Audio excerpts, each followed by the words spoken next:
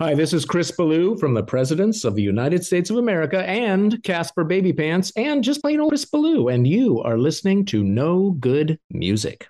One, two, three, four.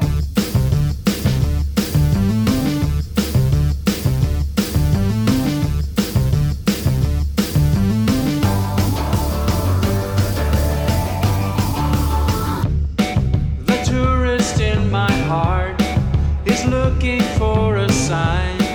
The map is open wide.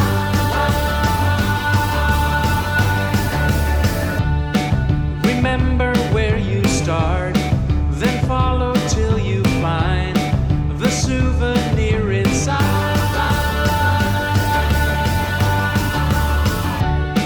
The walls are there to climb. Why else would bright Hey, stars Chris. hide? Hi there. How are you guys? Good. Good afternoon to you. How you doing today? Thanks. Well, it's what is it? 10 a.m. So it's morning here.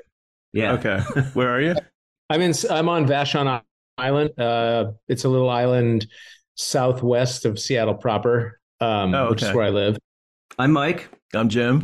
Welcome to No Good Music. Thank you. I was just looking on the on my phone, and I saw a new word for me, and that was Vashon. So it's an island. Yeah, Vashon Island. It's great. It's a really excellent community of artists and musicians, and just all around excellent people, and in a rural setting. So it's like left leaning, left leaning, creative, and lots of trees and woods and Everything we love, Chris. yeah. And excellent. you have to take you got to take a 20-minute ferry ride to get here. So Oh, really? you gotta want to be here a little bit. About 20 minutes. It's not the biggest deal, but Just enough to keep. yeah, just enough to separate the pretenders from the release. How big is the island? I mean, you have stores and stuff, It is. right?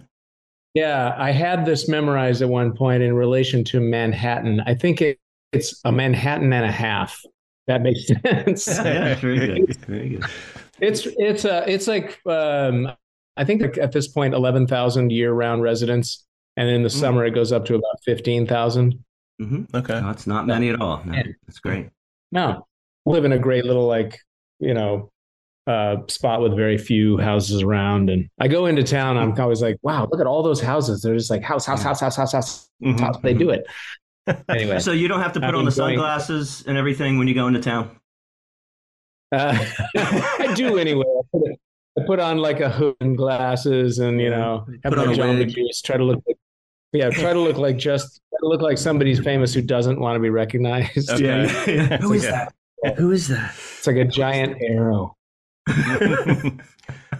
Yeah. Yeah. You have a new album coming out. Yes, I do. Thanks January for 13th. noticing. We're gonna start. We'll talk about that first. Working chronologically backwards. Bone by Bone, Okay. fourth solo album since 2021. Yes, That So you put out 4 albums in the last couple of years. that is a lot of writing. it is. Yeah. I mean, the pandemic really caused me to stop. I think this is probably the case for a lot of creative people who are sort of on a path. And I was humming along doing music for kids and parents as Casper Baby Pants. Oh yeah, yes. And I remember sitting down at the end of 2019 and looking at my schedule and thinking, I need a year off. I just need, because I had been going hard. At that point, I had 16 Casper Baby albums out. Wow, I was approaching 1,300 shows with Casper over the last 10 years, 12 years. Yeah, it was a machine. It was going. It was really satisfying. I mean, it was a classic DIY thing. I was doing everything myself, and really, really loving it, but also feeling kind of like, this had been a 12-year arc, and I was kind of feeling like I was approaching some sort of conclusion, maybe. And then the pandemic hit, and I had to stop. And then that really made me kind of like settle. I did go on during the pandemic. I made and released 3 Casper Baby Pants albums just to kind of like clear the decks, make sure I'd said everything I needed to say. So I got up to album 19. Wow. And then once those were done and released, I dismantled my studio, and I thought, I'm going to take advantage of this shutdown to really shut down and just zero out. I went into the studio every day and played piano, played guitar, but I took the goal-oriented aspect of music creation out of the picture. I just wanted to be present in the moment, playing an instrument.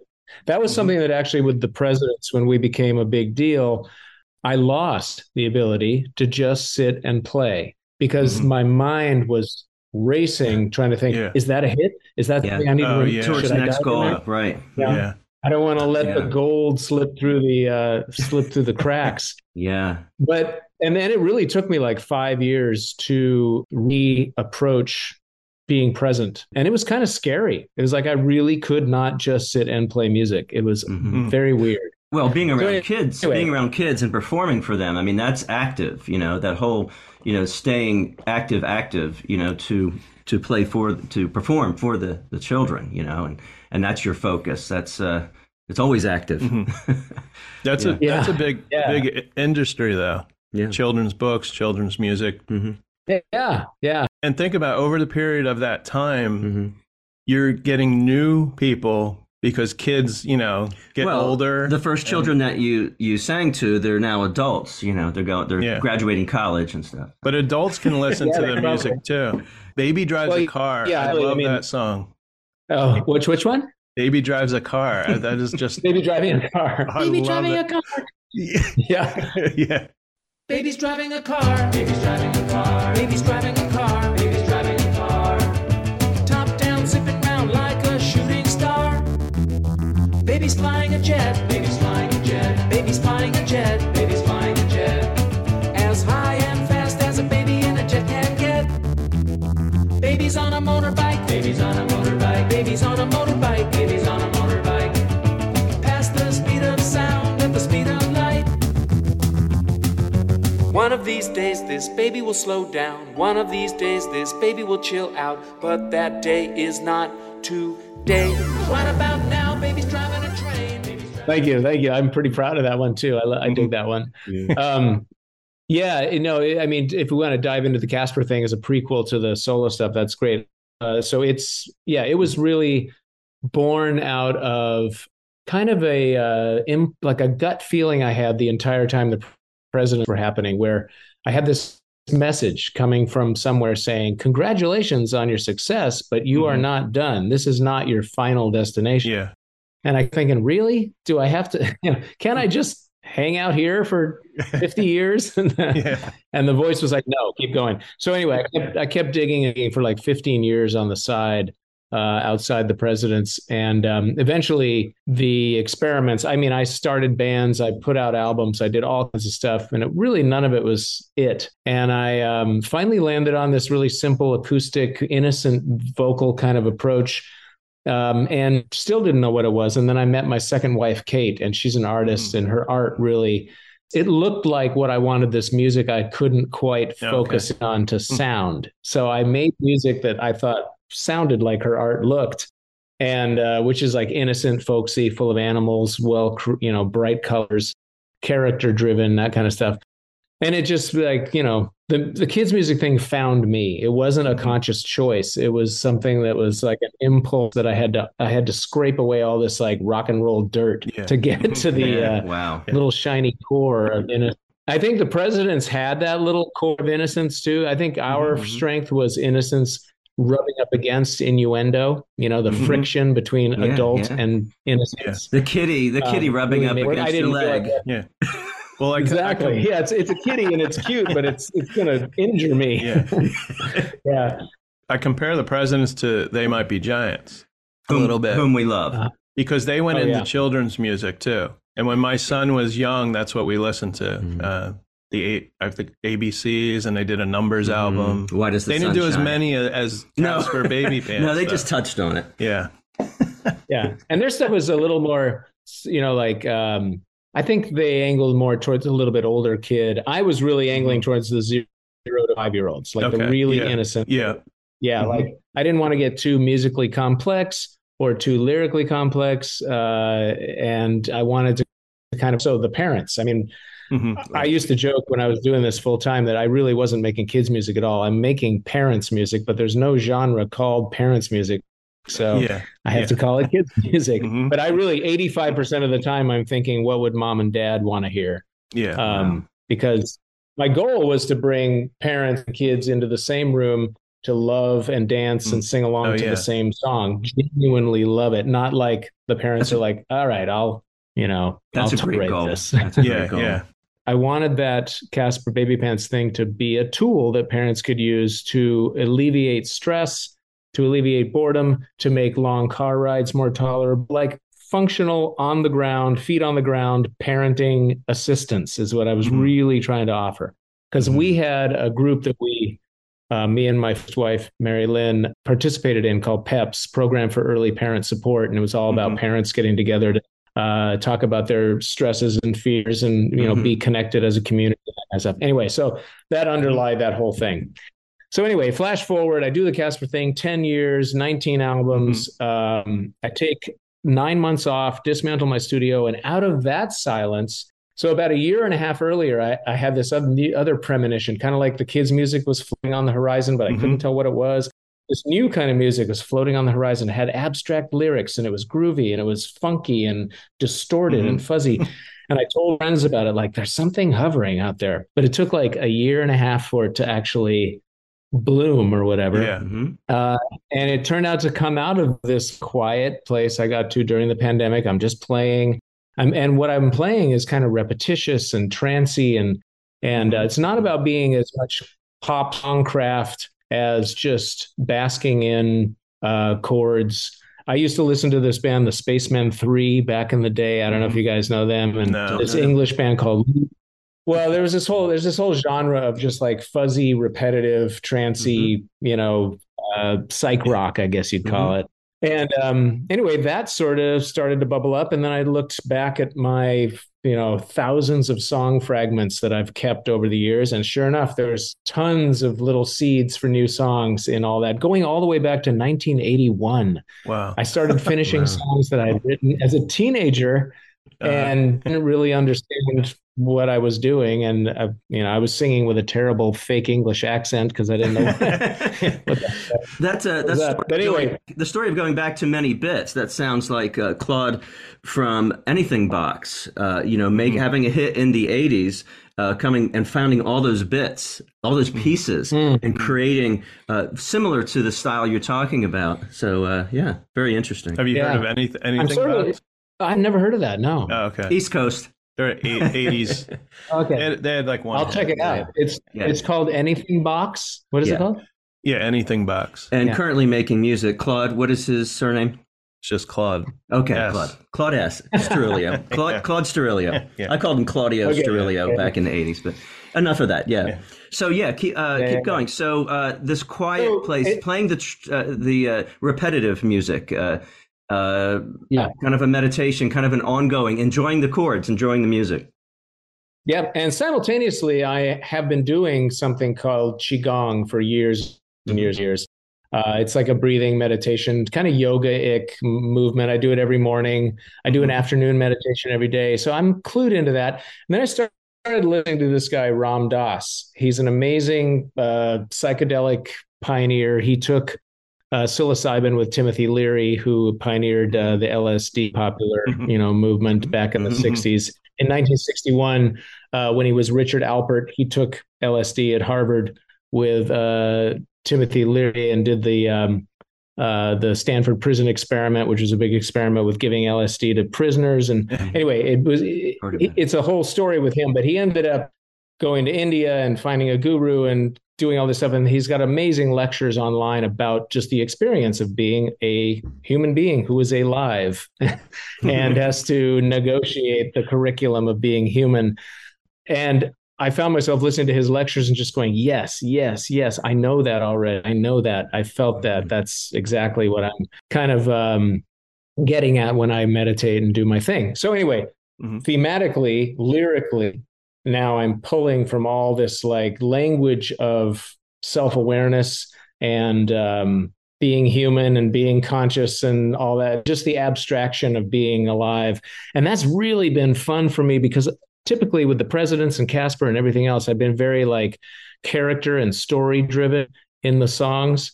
Mm-hmm. And I've always kind of envied people who are more lyrically impressionistic and kind of abstract, and I'm more like toying with emotion and emotional story kind of thing, painting pictures with emotions. So now I've kind of found that voice in my lyric writing, and in pairing it with this kind of repetitious music fits. And lo and behold, just like Casper, when I found my purpose and my palette, this volcano of songs exploded. Same thing's happening here. This is album 4 coming out this Friday. Yeah. I have 4 more records recorded, mixed, and sequenced. Sitting.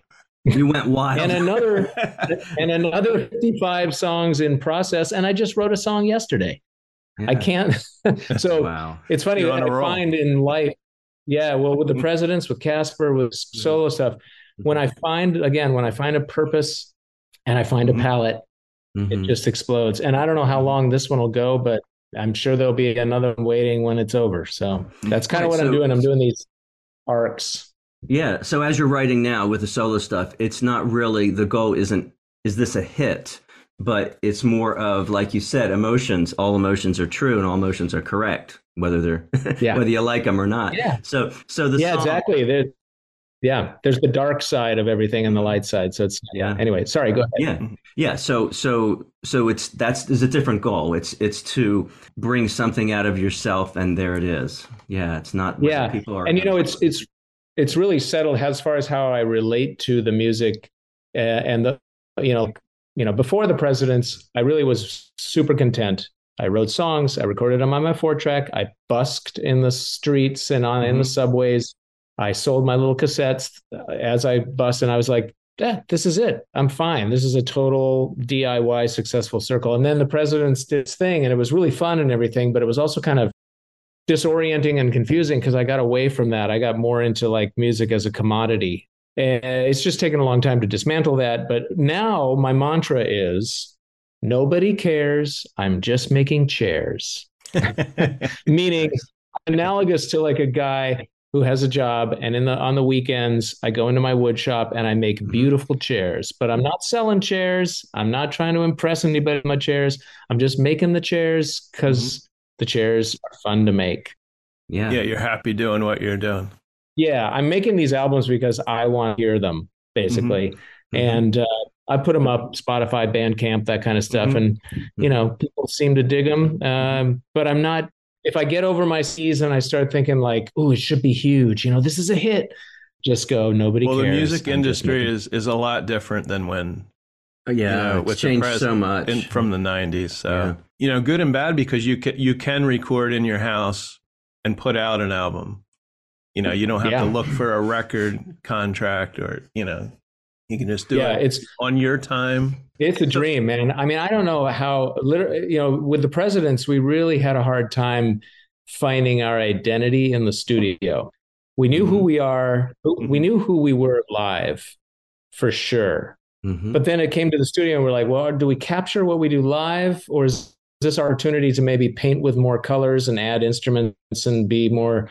And we never really, as a group, it's a big ask for a group to find the trust and vulnerability to take chances, and like the Beatles did. I mean, if you watch the Get Back thing, the time they spent stretching songs, being weird, being embarrassing in front of each other, being stupid, silly, ridiculous, and yet teasing out something real. That's a huge ask. And I think in the end, I kind of have settled on the realization that I was never supposed to be in a band at all. Like, being in a band was really hard. The solo thing is where you're headed. Yeah. Well, the nice thing about working solo is that if in the end, if the drums aren't working, or they need to be different, or if there should be no bass, or if the guitars need to go away, I don't need to explain that to a bruised ego of a bandmate. Yeah, nobody's going to get angry at you, right? Yeah. But it's all like, I'm so focused and in service to the song. I don't care about who played what, and that just gets really difficult in a band situation. So. And I think, like you said, making the chairs, we're all making our own chairs and doing different things. And I don't care if anybody is going to like this chair. I'm going to make this chair the way I want it and make it quality. I don't care if anybody likes it or not. Yeah, even if nobody needs to sit down, I'm just going to make this chair. Yeah. Yeah. It is. Yeah, that is part of it too. Like I've slowed down and I'm really like enjoying the craft of recording and, getting more strategic with like charting out background vocal parts and just getting really relaxed and into it. I used to, like with the Casper thing, I still hadn't quite accessed the relaxed present thing. Mm-hmm. I'd work for 12 hours straight without taking a break or having a drink of water or anything. And it was not feeding yourself. Yeah. You need to get a drink. Yeah. You need to relax, take an hour break. Yeah. Right. Wow. I was just so excited. There was one time I did take a break in the house and I opened the refrigerator to get something to drink. And there's a song on my second Casper album called 999 that it's kind of a crowd favorite, turns out. But I opened the fridge and the song just like dropped into my head. And I started singing, "This little soul of mine is 999." And I just went, I closed the fridge, went back to work and recorded it start to finish and mixed it and everything. And that's the version that's on the album. And I never got the water. I never got anything to drink. Wow. I will listen to that. I will look for that 999. Yeah. So are you doing a tour in support of the new album? Do you do solo? No. The other big revelation I had, I was playing a lot of shows as Casper Baby Pants, and I did, of course, shows with the Presidents. And the other thing that happened when the pandemic hit and the shutdown happened is that I had a full slate of shows ready to go for 2020. Mm-hmm. And I remember looking at that, like I said, I kind of looked at my schedule and went, I need a year off. And a lot of it was, I need a year off. Rigmarole, because again, I'm doing these shows DIY. I was bringing my own PA. I was the stage tech. I was the sound guy. I was the performer. I was the merch guy. I was the accountant. While it was really fun and fulfilling, it was great. But then when it went away, I felt this profound sense of relief. And that's what you're going to say it. Yeah. It got me examining, like, well, what's my relationship to performing now? Like, why do I feel so relieved? And then I kind of realized there's a lot of stress with performing, and I'd kind of put myself through a lot of stress.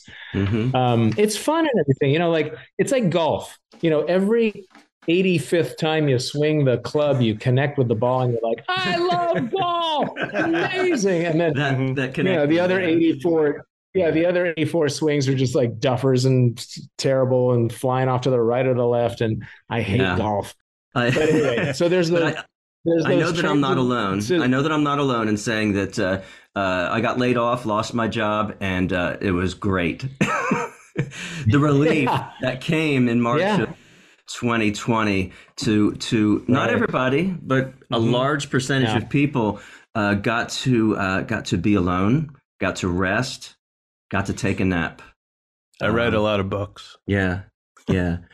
Stuff. Yeah. And I realize there's people, I don't want to offend, I realize there's people that are living week by week and they couldn't have that month off or whatever it was. But totally. I mean, you never want to belittle the downside of the whole thing, but I think there was a lot of opportunity for people to slow up and examine what's going on. So I just, I kind of right now I'm considering myself retired from performing. I'm just, I don't know if that'll change in the future, but right now I'm living on this island. That was another factor. I moved away to ferry ride to get in. So I was kind of like, do I want to be doing 2 shows a day in town on the weekends, back and forth? Anyway, that was a smaller factor than the factor that I just needed to kind of not be the guy that everyone's looking at to elevate the room and take care of everybody. I just kind of want to be a guy making chairs in his garage, So I'm kind of retired from performing. It would be interesting to do this stuff live. And I do sometimes when I'm recording it and mixing it, I kind of close my eyes and imagine that I'm performing it at a European festival for like 200,000 people. And like, where are the parts where people are going to sing along? And, I fantasize about it being massive and successful and live and just like, this huge connection that's happening, but it's really a daydream. So. I want to talk a little bit about the Presidents. And yeah, love to. now, even though you've had some hit songs, Lump, Peaches, Kitty, I want to say there's some things in the music business. There's certain points in the music business where you're like, we've finally made it, right? And I think one would be that Weird Al parodies one of your songs. Yeah, that's special. Which is Lump. You turn it into Gump. Lump, she's in my head.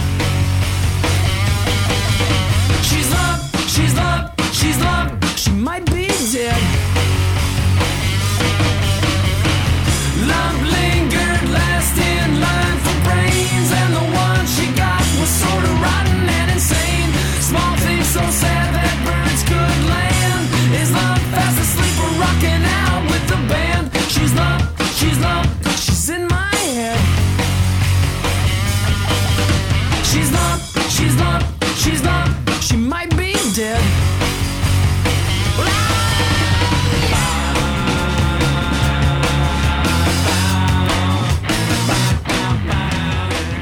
I want to know how that came about. And I know you had sort of a relationship with Weird Al because he directed one of your videos also. Yeah. So just can you tell us a little bit about Weird Al? And yeah, sure. Well, he's number one. He's just the most delightful human being on the planet. So nice. So he's a great listener, a great conversationalist, really dear, intelligent, talented, amazing human being. And I'm super proud to have him as a friend. We're still buzzing. He's just great. So there's all the love. So he not only, for me personally, not only having my song covered, but he played me in the video, which growing up on MTV, watching it endlessly when it first came out and seeing, of course, his videos, it just felt like a absolute world apart, someplace I would never get to go as I watched it come on the air in 1980, as a 15-year-old. Yeah, or whatever. We did too. We're about your age. Yep. Yeah, we were. I was born the same year you were born. Yeah. Oh, okay, 65. Yeah. I was born in December.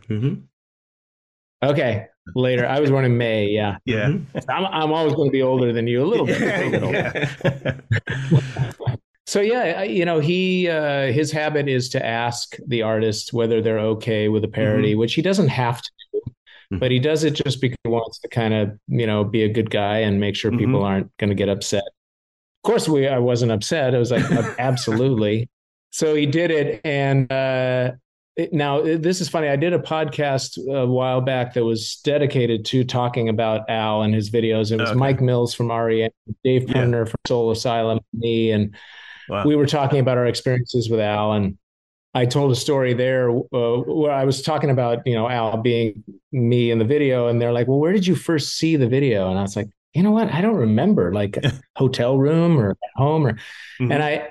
Somehow talking to Al and mentioned that I couldn't tell them where I was when I couldn't remember where I was when I saw the video, just in passing. And he's like, "Wait a minute, you don't remember?" And he told me that he screened that video for me on our tour bus outside of a LA show. After the show, it was just me and Al in our tour bus, and he played me the video. And it was the only time that he'd ever debuted the video for the artist. Wow. And you don't remember that.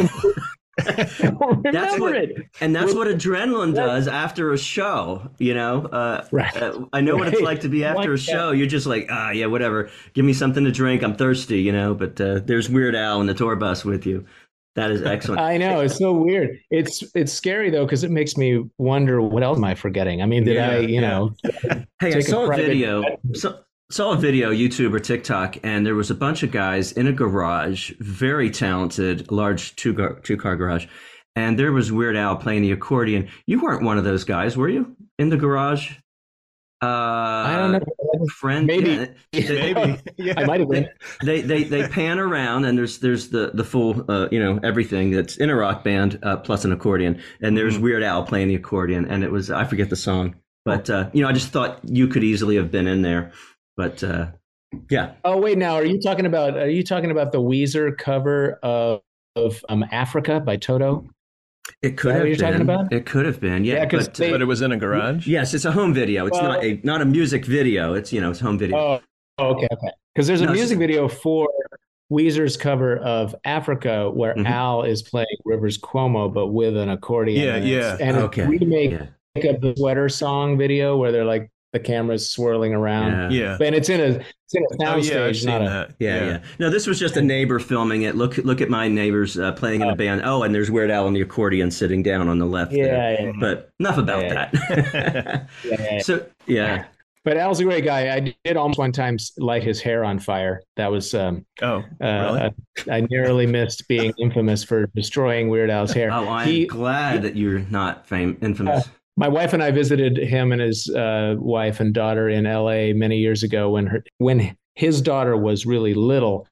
And he had, I think not too long before, moved into this new house, and it was a big fancy LA kind of house, and it had this fireplace that was all blue stone. It was a gas fireplace, with a piece of glass in front of it with a gap between the glass and the fireplace. And I was like, Al, what does your fireplace look like lit up? And he's like, you know what? I've never lit it up. Let's try to light it up. So he didn't know if there was a pilot light or if there was an igniter switch or what. And I got the little key to turn on the gas, and I turn on the gas, and he's in there trying to like turn something on to make it go. And finally it caught, and this big blue ball of fire came out. Because it all packed in there. Yeah, and his head is like right in the fireplace. And luckily it just kind of like surrounded him and left. But it could have been a real bad hair day. Which is bad hair day. Yeah. We saw Emo Phillips open up for Weird Al. Probably was that 4 years ago. Something like that. I've met Weird Al twice. Oh yeah. Once it was the Sands in Bethlehem, Pennsylvania. It's now Wind Creek. But I had a friend who did security, and we knew where the bus parked behind the Sands, and there was only like 20 of us. And no pun intended, but it was weird because Weird Al was on the steps of the bus. You couldn't see him, but he allowed a picture and one autograph. And you don't see him until you like turn into the steps of the bus, and he's sitting there. And then you got a picture. Yeah. Great guy though. Great guy. Yeah. And then I met him at an autograph show. We've only got a few minutes left. You almost were performing on Saturday Night Live. Is that true? And they turned it down. What is we know the reason, but yeah, it was my wedding night for my first marriage to my first wife. October 21st, 2005. I remember it, the date. But yeah, they offered us, and I remember being on the phone at a hotel with Donnie Einer, high up guy at Columbia Records, and he's saying, "We will pay for your wedding, we'll pay for your honeymoon if you move the date." This was only 2 weeks, maybe 2 weeks out. And at that point, it was really the whole thing was so mixed. It was like all this validation and all this like joy and excitement, but also all this kind of disorientation and confusion and kind of having to do things I didn't really want to do, and stretching my nervous system to its outer limits by like getting up at 4 a.m. and getting on planes. And it just was one of those things where I was like, you know what? I'm a person with a life, and I'm getting married in 2 weeks, and I don't want to trade that for Saturday Night Live. So that's a better story. That is a better story than if you had played on Saturday Night Live right there. I like that. But I thought I had an idea that you could have gotten married on Saturday Night Live, and that would have been well, here's the thing. Two things about that. Number one, I did get married eventually to my second wife during a President's show in front of 1,200 strangers at the Showbox. Wow, that's nice. I got married at a show. And then the other thing is we ended up playing at Studio 8H eventually because we were the house band for a week for the Carson Daly show. And it's shot on off days in the same studio, 8H, as Saturday Night Live. So we were the house band who got to play on that stage. Okay. So I've actually played on the stage. Yeah. I've totally rocked Studio 8H. Nice. And gotten in front of audience. Great story, Chris. So we got about 6 minutes left. In 2 years, It's going to mark the 30th anniversary of the President's of the United States. Self-titled album. I guess that was your first album with the band. Yep. My question is, are you considering a reunion of some sorts? Would you, for the 30th anniversary, are you still in contact with the other guys from the band? Okay. Number one, I'm not considering a reunion. One of the other factors with the rock and roll band is ear damage. Like my ears are pretty toasty. In fact, I'm having a big tinnitus, possibly related ear disturbance today in my right ear. Yeah, so, I'm ringing in my. I don't think I really can do another music. I don't think I want to do music where I need to protect myself against it. You know what I mean? Like, I'm just saying, like one show, 30th. Yeah, one show with earplugs is what you're saying. It takes with the rock and roll band. It takes 4 shows to really get to the point where you're not just playing the notes, but you're playing the songs. Yeah, and that's rehearsing and all that. Every tour we went on, it was like 4th show.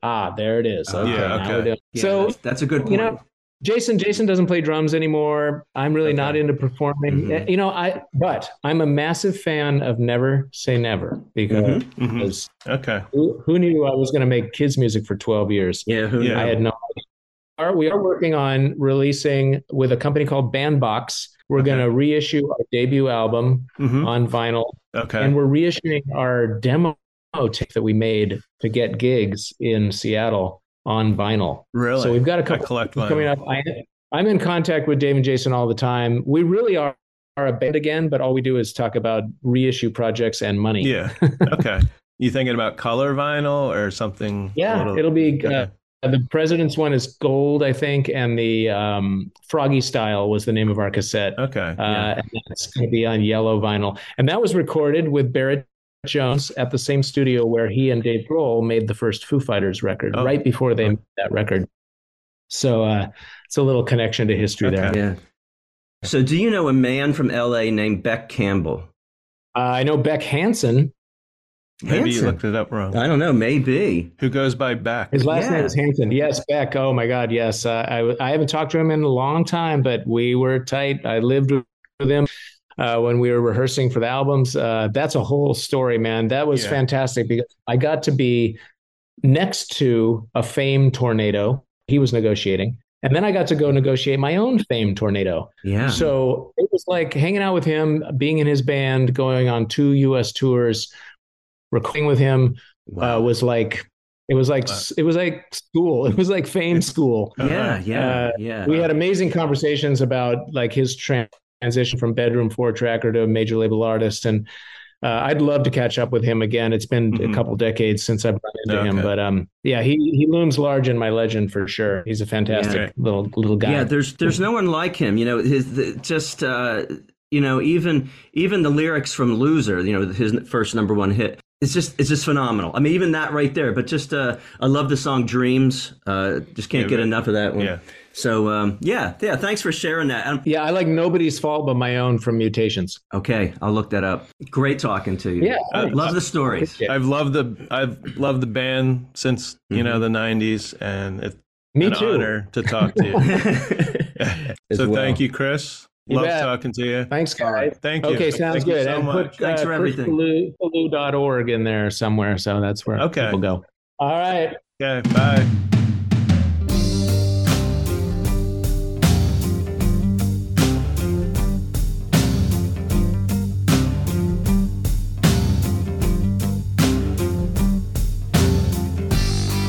Got a candle lit and burning in the sunshine. Squint your eyes and take a good look as it slowly dies. Got a fire burning hotter, collapsing over time. If you want to, if you need to, close your little eye. That's the way you fade out. That's the way you fade out. That's the way you fade out. You've been listening to No Good Music. Today's interview was produced and edited by Jim Thatcher and recorded via Zoom at the Did You Say 7 Studios in Washington, New Jersey. You can find No Good Music on Apple Podcasts, Podbean, Spotify, Pandora, and almost anywhere you listen to podcasts. The songs Star Map of a Soul, Babies Driving a Car, Lump, and Fade Out were used with permission from Chris Ballou.